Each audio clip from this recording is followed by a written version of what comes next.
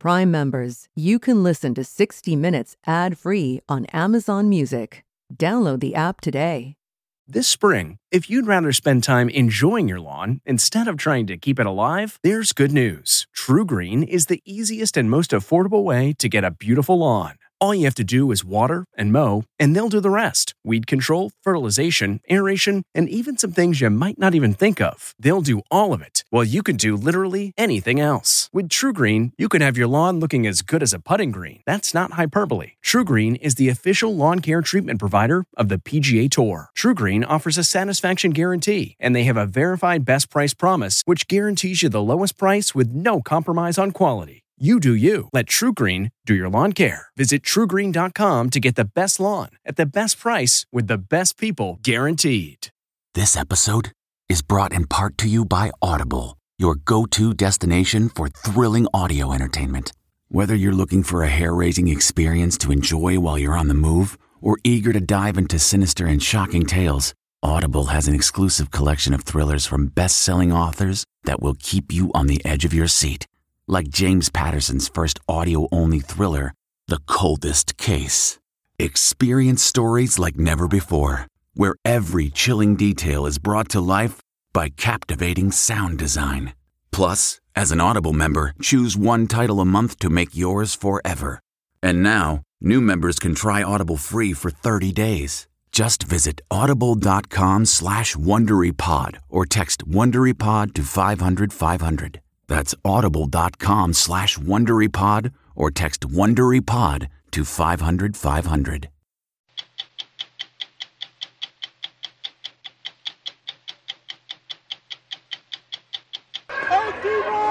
They were central to the violent January 6th attack on the U.S. Capitol. We are in the main dome right now. We are rocking it. But who are the Oath Keepers?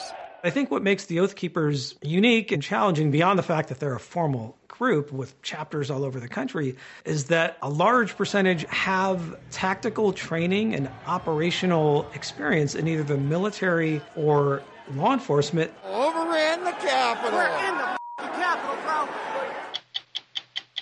Imagine a fully loaded jumbo jet with 220 passengers and crew taking off and crashing today. And the same thing happened every day next week and every day next month and every day for the rest of the year. That's exactly what is occurring when we say there are racial disparities in health in the United States. Over 200 black people dying prematurely every single day. Viola, here we go. Viola Davis is currently the youngest actor to have won an Oscar, an Emmy, and a Tony Award. Wow. And as you'll hear tonight, she knew that she needed to slip poverty's grip if she were ever going to slip into character. What about my life? I needed something to catapult me out of this, like a rocket booster. The dreams, they couldn't be casual dreams. Did you know you had talent deep down? Abso-freaking-lutely. I'm Leslie Stahl. I'm Bill Whitaker. I'm Anderson Cooper. I'm Sharon Alfonsi. I'm John Wertheim. I'm Scott Pelley. Those stories and more tonight on 60 Minutes.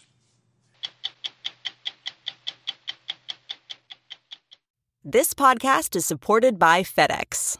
FedEx offers fast delivery, more visibility, simple returns, and weekend home delivery to 98% of the U.S. population on Saturday and 50% on Sunday. With FedEx, you get picture proof of delivery, ensuring you always know where your package is. Returns are simple with packageless and paperless returns. Plus, FedEx Ground is also faster to more locations than UPS Ground. See the FedEx service guide for delivery information. So, what are you waiting for?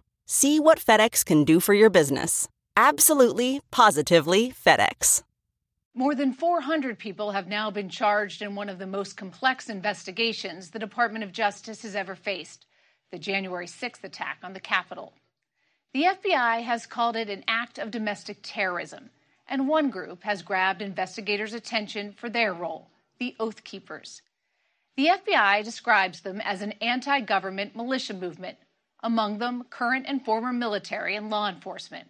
Their name is a reference to the oath they took to defend the U.S. Constitution. But unlike most other militia groups, we learned the Oath Keepers haven't been hiding. They've been armed and in plain sight broadcasting plans to mobilize. If you were looking for a roadmap to January 6th, they're storming the Capitol now. Oh my God! All you had to do was listen. Okay, guys, we're on open channel here now. These are the voices of far-right extremists communicating with each other in real time from homes across America and on the ground in Washington. Godspeed and fair winds to us. As some of them made their way to the Capitol. Trump's been trying to drain the swamp with a straw. We just brought a shop vac. Stop the steal. They were talking on a phone and computer app called Zello. It's unencrypted, like a walkie-talkie, and has an international user base of around 150 million. It's popular with truckers, disaster relief groups, activists, and extremists. Just be safe, be alert, and stay in groups. Anyone can listen to Zello, and Micah Lowinger did. Lowinger, a WNYC radio reporter, started working with the online extremist research group Militia Watch to understand how militia groups like to use Zello to recruit and communicate. Leading up to January 6th, we uncovered examples of militias saying things like revolution or bust, that they were using Zello to plan their travel to Washington, D.C., that they were going to have separate channels for people gathering intel and separate channels for boots on the ground. And they did. On January 6, Micah Lowinger found an open Stop the Steal conversation going on among 100 people on Zello and started recording. It wasn't until a couple days later that I started to realize how much planning must have gone into this event. And that's when I heard this mysterious woman narrating her march to the Capitol and eventually inside. We have a good group. We got about 30, 40 of us. We're sticking together and sticking to the plan. That mysterious woman is Jessica Watkins, a 38-year-old Army veteran. She's the leader of a self-described Ohio militia group and member of the Oath Keepers. We're moving on to Capitol now. I'll give you a boots-on-the-ground update here in a few. That's Watkins with the goggles, and here with 9 other Oath Keepers in battle gear. They move in a stacked military formation, methodically working through the crowd, up the Capitol steps, towards the doors, just as the Capitol doors are breached.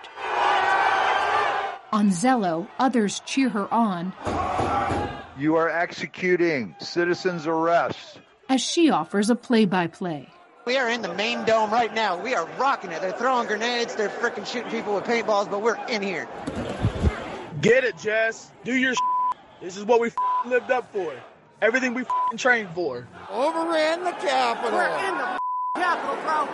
For weeks, extremist watchdogs like the Anti-Defamation League, national news outlets, and journalists like Micah Lowinger had been warning of possible violence on the 6th.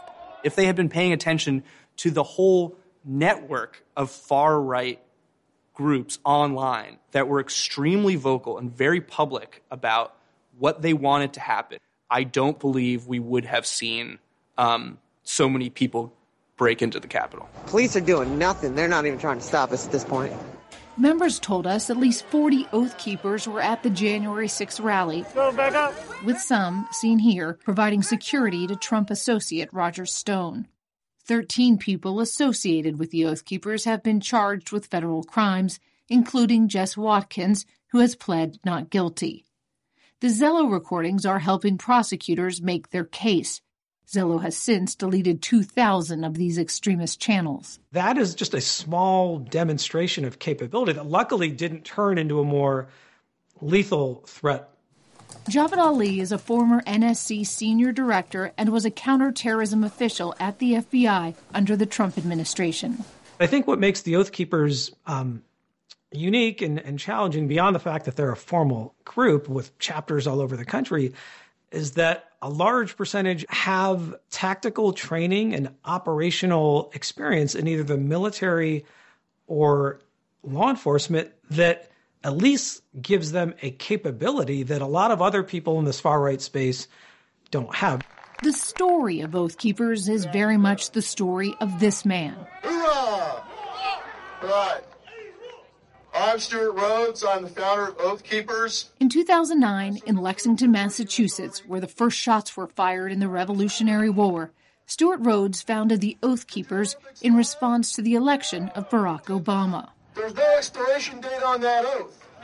It is for life. Rhodes enlisted in the Army at 18 and was honorably discharged at 24.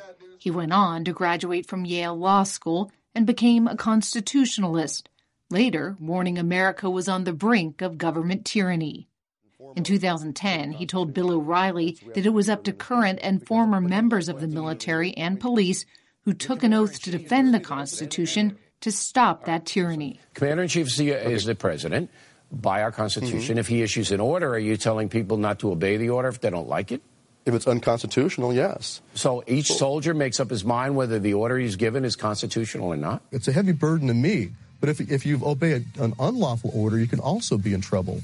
The group recruited thousands, opening up chapters across the country. They formed a board of directors and 10 orders to live by, elevating themselves to guardians of the Republic and the Constitution, vowing to protect against mass gun confiscation and a Marxist invasion. In 2014, they took their fight to the Nevada desert. Rhodes sent armed Oath Keepers to defend the rancher Cliven Bundy, who was in a 20-year battle with the federal government about public land use. And in 2015, months after the police shooting of Michael Brown in Ferguson, Missouri, Oath Keepers arrived with AR-15-style weapons, saying they were there to protect businesses. But in 2016, the Oath Keepers believed they finally had an ally in the White House. We will build a great wall along the southern border. When President Trump warned of an invasion of undocumented migrants, the Oath Keepers called on members to patrol the border. And this fall, when President Trump warned of election fraud, founder Stuart Rhodes appeared on InfoWars, conspiracist Alex Jones's talk show, setting the stage for what was to come on January 6th. We have men already stationed outside D.C. as a nuclear option. In case they attempt to remove the president illegally, we will step in and stop it. It's either President Trump is encouraged and bolstered and strengthened to do what he must do, or we wind up in a bloody fight. We all know that. The fight's coming. But for some Oath Keepers, the rhetoric was too much. Former board members told us Rhodes adopted a more violent, militia-style ideology, and it was tearing apart the group. Chapters in Virginia and North Carolina broke ties with National well before the 6th, citing a departure from the original mission. Others distanced themselves after the insurrection. Please rise for the invocation. Including the country's largest chapter in Arizona, where Jim Arroyo is vice president. While Arroyo doesn't think the election was legitimate, he doesn't think anyone should have stormed the Capitol. I want to congratulate Stuart Rhodes and his 10 militia buddies for winning first place in the Ultimate Dumbass Contest, because that's what it was. That goes against everything we've ever taught, everything we believe in. It was pre-planned. It was pre-staged. 10 guys go and do something stupid, and suddenly we're the devil. In September, some Arizona members showed up armed at a Black Lives Matter protest in Prescott.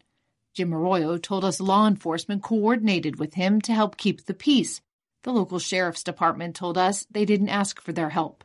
The critics of your presence there say, like, these are just a bunch of guys who are wannabes, and they can't wait to get dressed up and play the role. Our guys are very experienced. We have active duty law enforcement in our organization that are helping to train us. We can blend in with our law enforcement. In fact, in a lot of cases, our training is much more advanced because of our military backgrounds. There's nothing I love more than my AR-15 and my chainsaw, and I don't know which one I like more. Jim Arroyo invited us to a meeting to see for ourselves. The crowd, mostly retirees, meet twice a month. Feel how warm that is? To talk about how to survive disasters like forest fires. These things are great. Attacks on the power grid and civil war. So that's why we talk about civil unrest, civil war.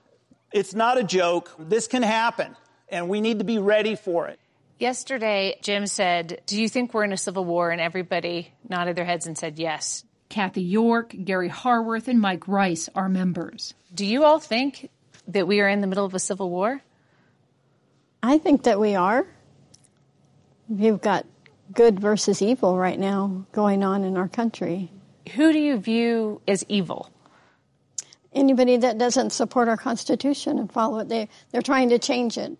This country is divided right down the middle, and you're on one side or the other. People have to realize that when things go crazy, things get a little chaosy around you, you have to be able to take care of yourself. Defend yourself, protect your family, those you love. That's part of the Constitution. So on January 6th, when you see, these people wearing that same emblem storm into the Capitol, what was your reaction? Some of those people with Oath Keepers could have been BLM. They could have been a false flag as far as I'm concerned. You don't think they were Oath Keepers? Well, we don't know. We don't know. We weren't there. And they're stupid people. It's stupid. We don't do that. That's not Oath Keepers. How are you going to take an oath to defend the Constitution and then try to disturb a session of Congress during what's supposed to be one of our most precious political things, the transfer of power? How are you going to do that? I haven't had contact with Stuart Rhodes. He refuses to talk to us. Why is that? You're the biggest Oath Keepers group. Why wouldn't you be talking to him? We have made multiple attempts through National. And my honest opinion is if there's any honor left in this organization at the upper levels, they will deal with it. Photos and phone records place Stuart Rhodes on the Capitol steps on January 6, communicating with Oath Keepers before they breached the doors. But no charges have been brought against him. Rhodes declined to speak with 60 Minutes to tell his side of the story. He did appear again last month on InfoWars, this time from his car, saying he didn't order Oath Keepers to enter the Capitol, but defended the members who are now in jail and criticized those who put them there. So they are criminalizing patriotism. One Oath Keeper has pled guilty and agreed to cooperate in the ongoing investigation, as new evidence suggests members stashed weapons at a nearby hotel as part of a quick reaction force. Evidence, a federal judge says, is among the most troubling he has seen. Sources tell us prosecutors are looking to build a case against Stuart Rhodes and possible separate charges against the national organization.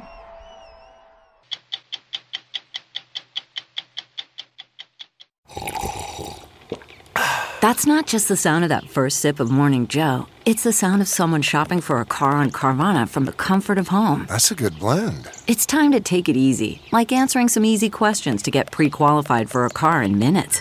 Talk about starting the morning right. Just like customizing your terms so your car fits your budget. Visit Carvana.com or download the app to experience car shopping the way it should be. Convenient, comfortable. When the Centers for Disease Control declared last week that racism is a serious public health threat in America, it acknowledged something that researchers have found for decades. On nearly every measure of health, African Americans are more prone to serious disease and premature death. The coronavirus pandemic has provided devastating evidence of this. Black Americans have died of COVID-19 at twice the rate of whites, and so far are being vaccinated at a dramatically lower rate. Poverty and unequal access to high-quality health care play a role in these disparities, but this is not a matter of genetics. Harvard researcher David Williams has spent his career showing what the CDC now recognizes. Racism itself can be a killer. Imagine a fully loaded jumbo jet with 220 passengers and crew taking off and crashing today. And the same thing happened every day next week and every day next month and every day for the rest of the year. That's exactly what is occurring when we say there are racial disparities in health in the United States. Over 200 black people dying prematurely every single day. Dr. David Williams, who is originally from the Caribbean island of St. Lucia, is a professor of public health at Harvard and chairman of its Department of Social and Behavioral Sciences. He has spent a quarter-century researching the corrosive impact that racism has on the health of people of color all around the world. You have conducted rigorous psychological, sociological, scientific studies of this phenomenon. That's correct. We've done studies in South Africa. There are colleagues doing studies in Australia, studies in the UK, studies across the world. And we find in all of these contexts, empirically, statistically, that experiences of discrimination are directly impacting health. Can something as complex and subjective as racial discrimination really be measured? Williams insists it can, with a test that he created nearly 25 years ago. What is the Everyday Discrimination Scale? The Everyday Discrimination Scale is a measure, a 9-item measure. It has items like you're treated with less courtesy than others, you're treated with less respect than others, you receive poorer service than others in restaurants or stores, people act as if they're afraid of you. It's little ways in which your dignity is chipped away on a daily basis.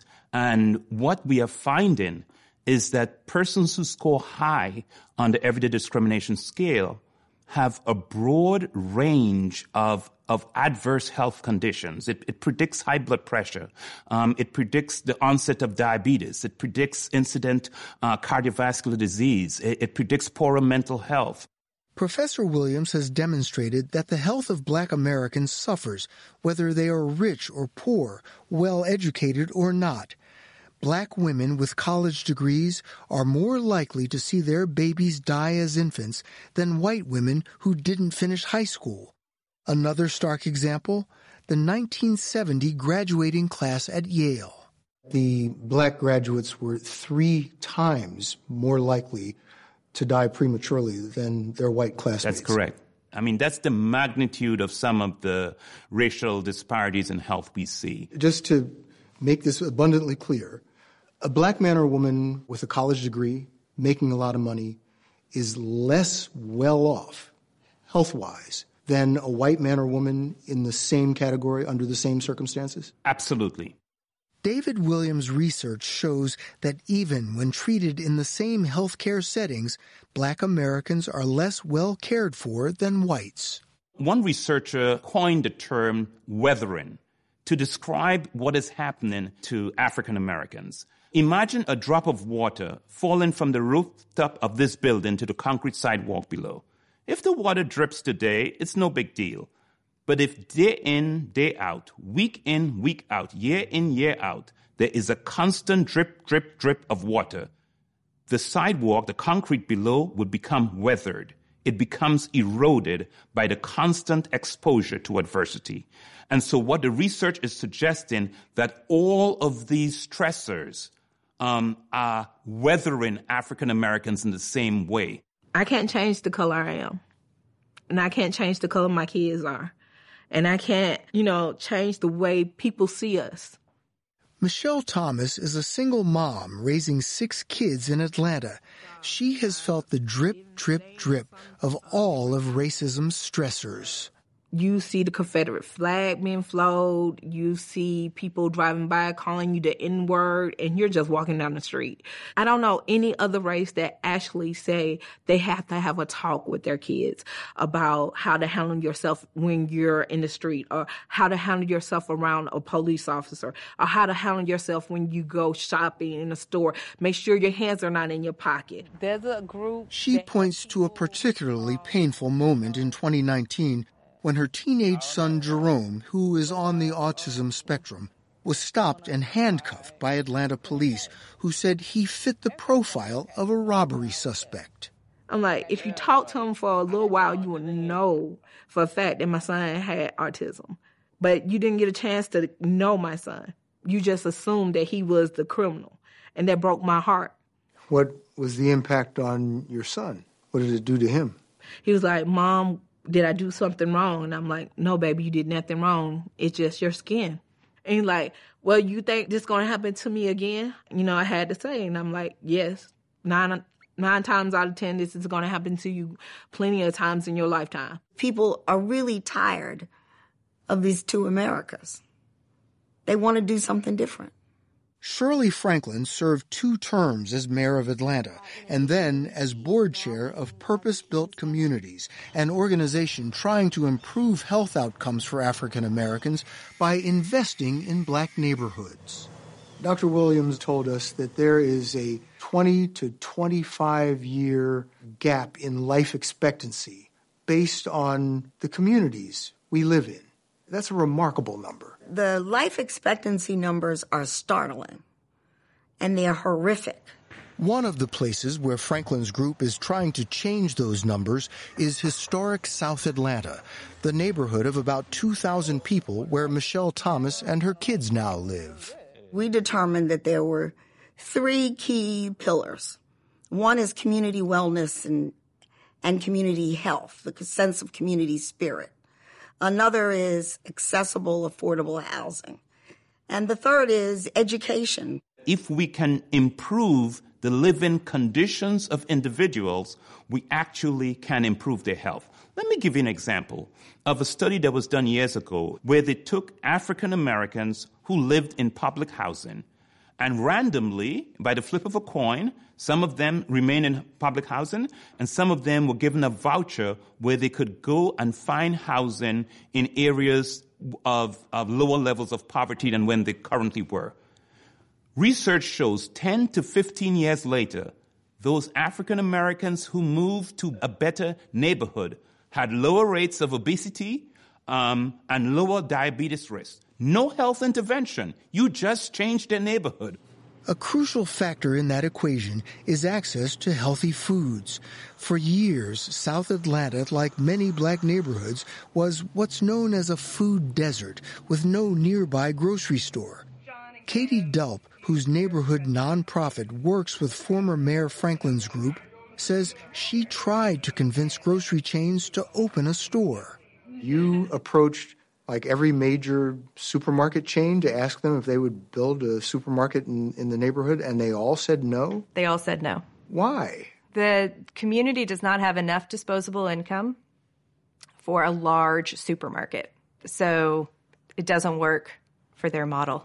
So Delp and her colleagues decided to build a smaller one of their own. In 2015, they opened Carver Market with Community Grounds, a coffee shop in the same building. Do you remember your reaction the first time you saw or walked into Carver Market? Yeah, I was blown away. I'm like, it's a cafe here and there's a grocery store. I'm like, wow. And I'm like, this area is a food desert, and we got something like this. I was like, thank God. Amen. I was so happy. Just the things you're saying, to be able to walk into a store and get fresh vegetables and fruits and have a coffee shop, that's something many Americans just take for granted.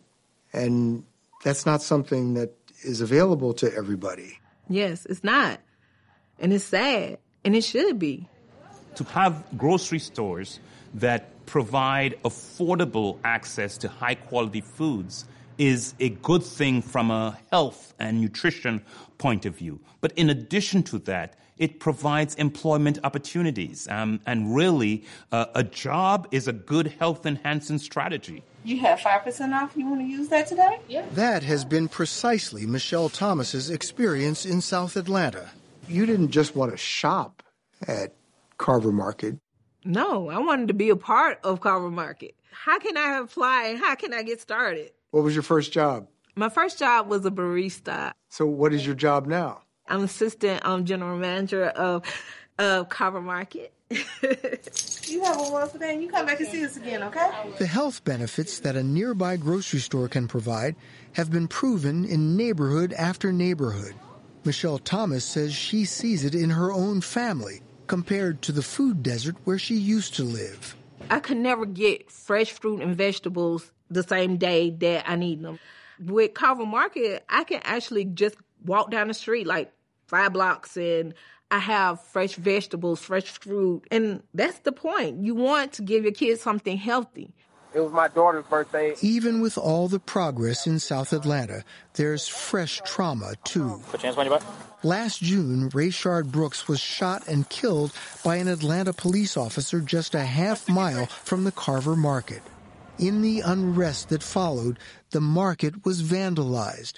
But that wasn't the whole story. One thing that struck me the morning after the vandalism was that we had neighbors everywhere, sweeping up glass, scrubbing off graffiti, boarding up windows. We came together. You wouldn't believe how many neighbors came together. And if you've seen that many people, you're at a good place. That same week, Michelle Thomas and her neighbors held a peaceful march that drew a stark contrast to the violence. They painted murals over graffiti. Live for the video, everybody. And started bike rides to occupy neighborhood kids idled by the pandemic. Here we go, big stick. And recently, more than 400 neighborhood residents got a COVID vaccine during a one-day pop-up clinic. We're more than just a neighborhood. We're more than just people. We're a family.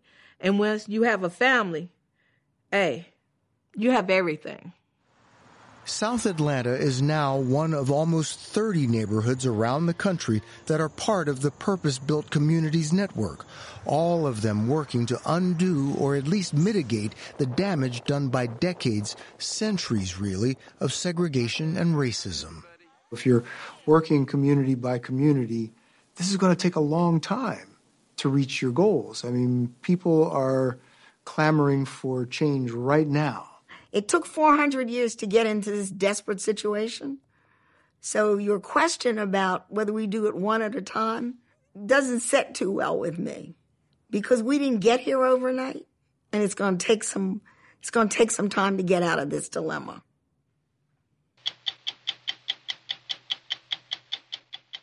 The Triple Crown in sports is hard to come by. Same goes for the Triple Crown of acting. That's an Oscar, an Emmy, and a Tony in an acting category. Of 24 performers who have pulled off the feat, Viola Davis is currently the youngest and the first African American. On stage or when the cameras roll, Davis will rip your heart out, but with a surgeon's touch. She doesn't overwhelm so much as she inhabits a role. Perhaps because of this classical approach to the craft, she didn't vault to A-list status, but rather worked her way up, letter by letter. Her most recent role marks Davis in full ascent.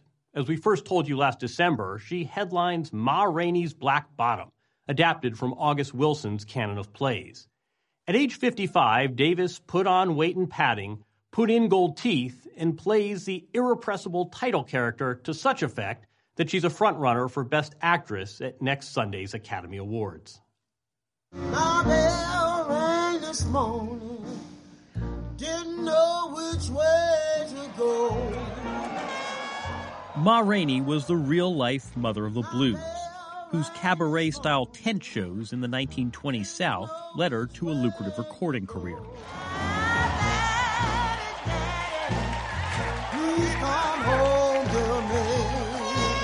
Ma sang from her gut and proudly declared her bisexuality in her lyrics. Viola Davis swivels into the character, a diva with heft, a role she didn't see herself playing at first. No, I did not.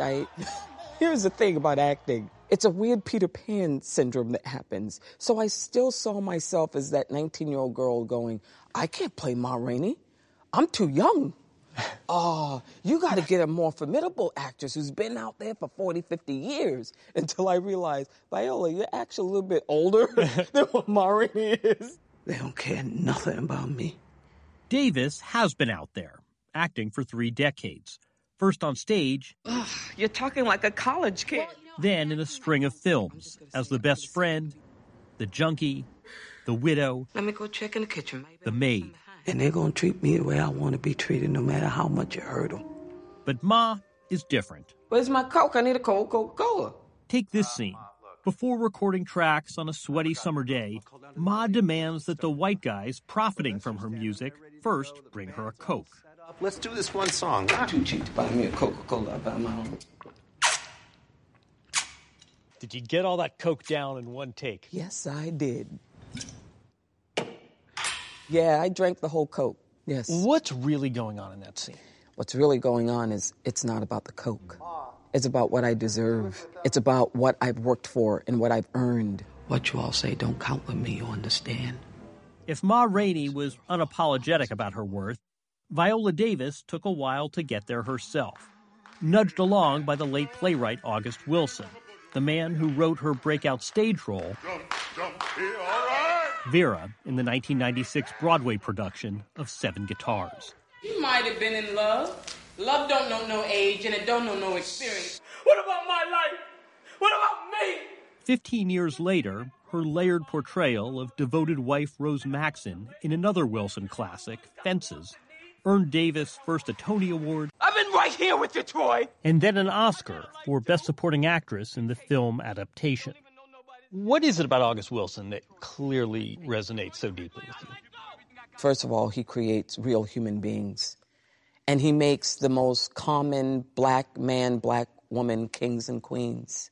But I think that there's a common understanding that when you have playwrights and writers like Arthur Miller and Eugene O'Neill and Edward Albee and Shakespeare, that they're writing a universal language because they're white. I think that you could see yourself in an August Wilson play. I do. You don't get to meet Shakespeare. You don't get to meet Tennessee Williams. You met August Wilson. Mm-hmm. What was the most memorable thing he ever said to you? That I was beautiful. It was during Seven Guitars. She has a monologue that absolutely is like an aria. And he said he would always watch it and he would always say, Viola, you are just so beautiful. And I don't know. I never felt feminine. I never felt like I could fit into that sort of confines of what it meant or the stereotypical ways of what being a woman was about until I did Seven Guitars. How to Get Away with Murder. For 6 years, Davis pushed the boundaries of femininity on the small screen as criminal defense lawyer Annalise Keating in How to Get Away with Murder, once famously removing her wig and makeup on camera. Did you know in advance of the role that scene was coming? Yes, because I told them that they had to write it for me. They had to write that scene? Absolutely. I wanted to humanize her as much as I could, and I wanted to put my stamp on her as much as I could. In her work, Davis will choose reality over vanity every time. She strips away any veneer in telling her own story, too. She grew up in Central Falls, Rhode Island, one of 6 children in a family gripped by poverty. There was one apartment that we lived in that was just infested with rats. They were everywhere. They were in the cabinets. They were in the walls. They were under our beds and just never having any food. You speak very openly about growing up in poverty. Yeah. Why do you do that? I do that because I think that there's a lot of shame involved with poverty. That you wouldn't be poor if you did the right thing. When you're poor, what happens is it seeps through your mind. It's not just a financial state. It's an invisibility state. It's a worthlessness state.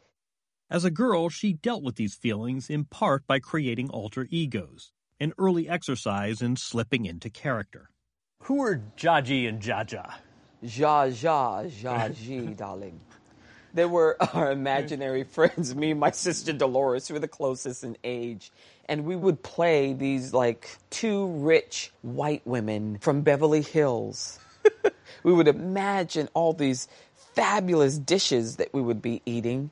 And at the same time, as a way to escape our lives into these sort of shadow characters who were everything that we weren't.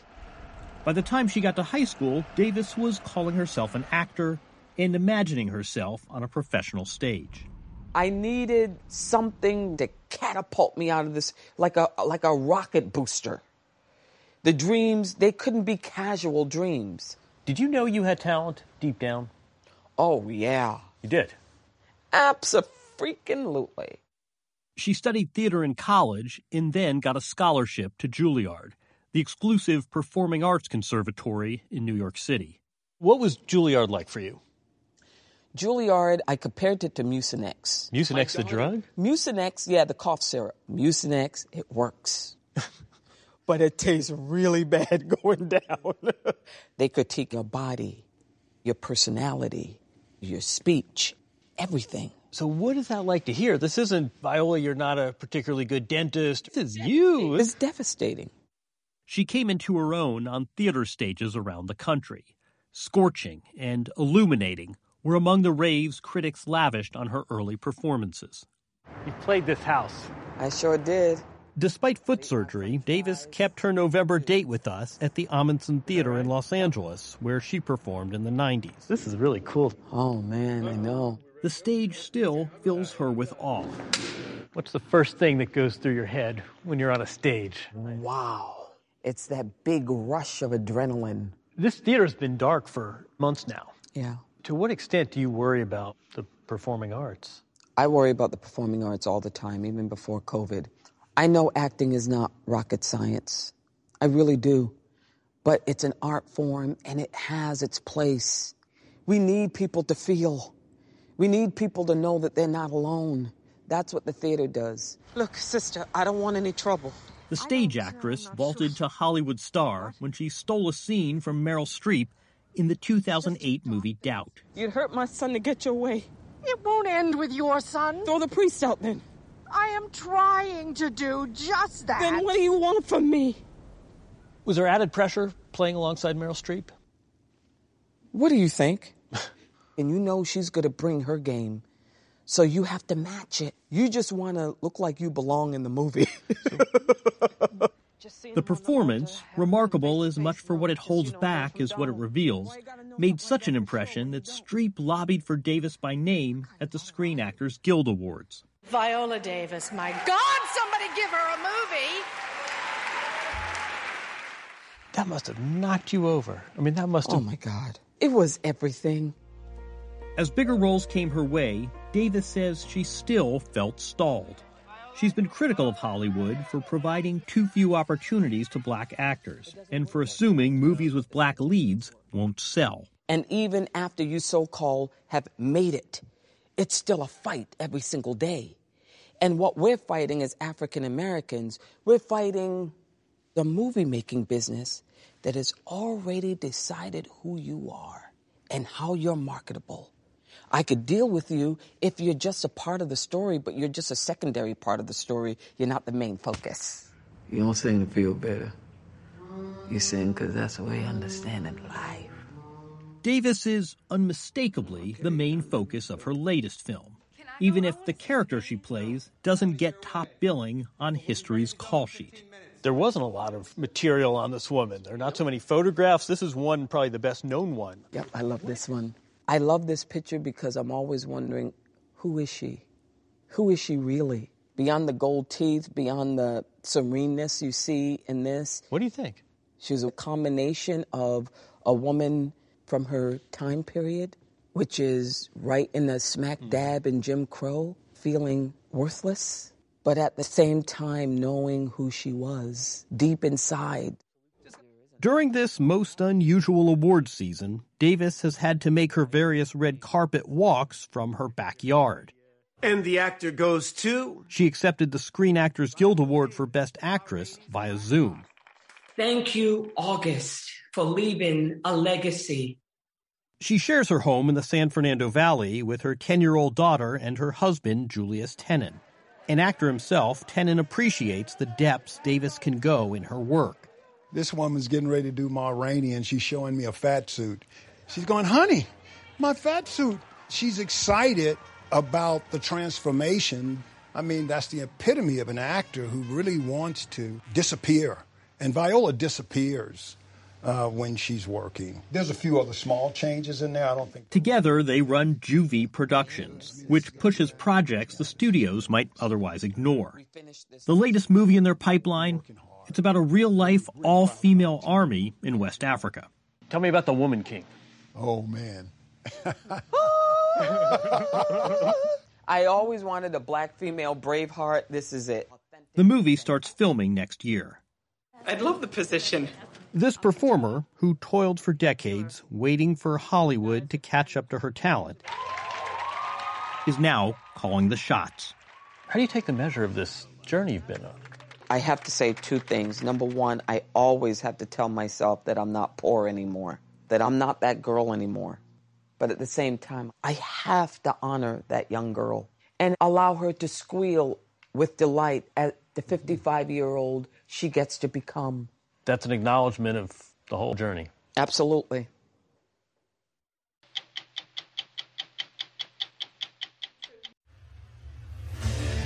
What makes a life a good one? Is it the adventure you have? Or the friends you find along the way? Maybe it's pursuing your passion while striving to protect, defend, and save what you believe in every single day. So what makes a life a good one? In the Coast Guard, we think it's all of the above and more. But you'll have to find out for yourself. Visit gocoastguard.com to learn more. Now, an update on a story we first reported 15 years ago. That's when Scott Pelley went north to the Greenland ice shelf to witness a global warning, the melting Arctic. What I'm standing on is a huge block of ice that split off from the glacier recently and dropped into the sea. It's a big iceberg at this point. This part of Greenland is melting faster than just about any other. And to get a sense of the enormity of what's happening, consider this. The ice that is melting here is the equivalent of all of the ice in the Alps. And just 4 minutes after we cleared off this berg,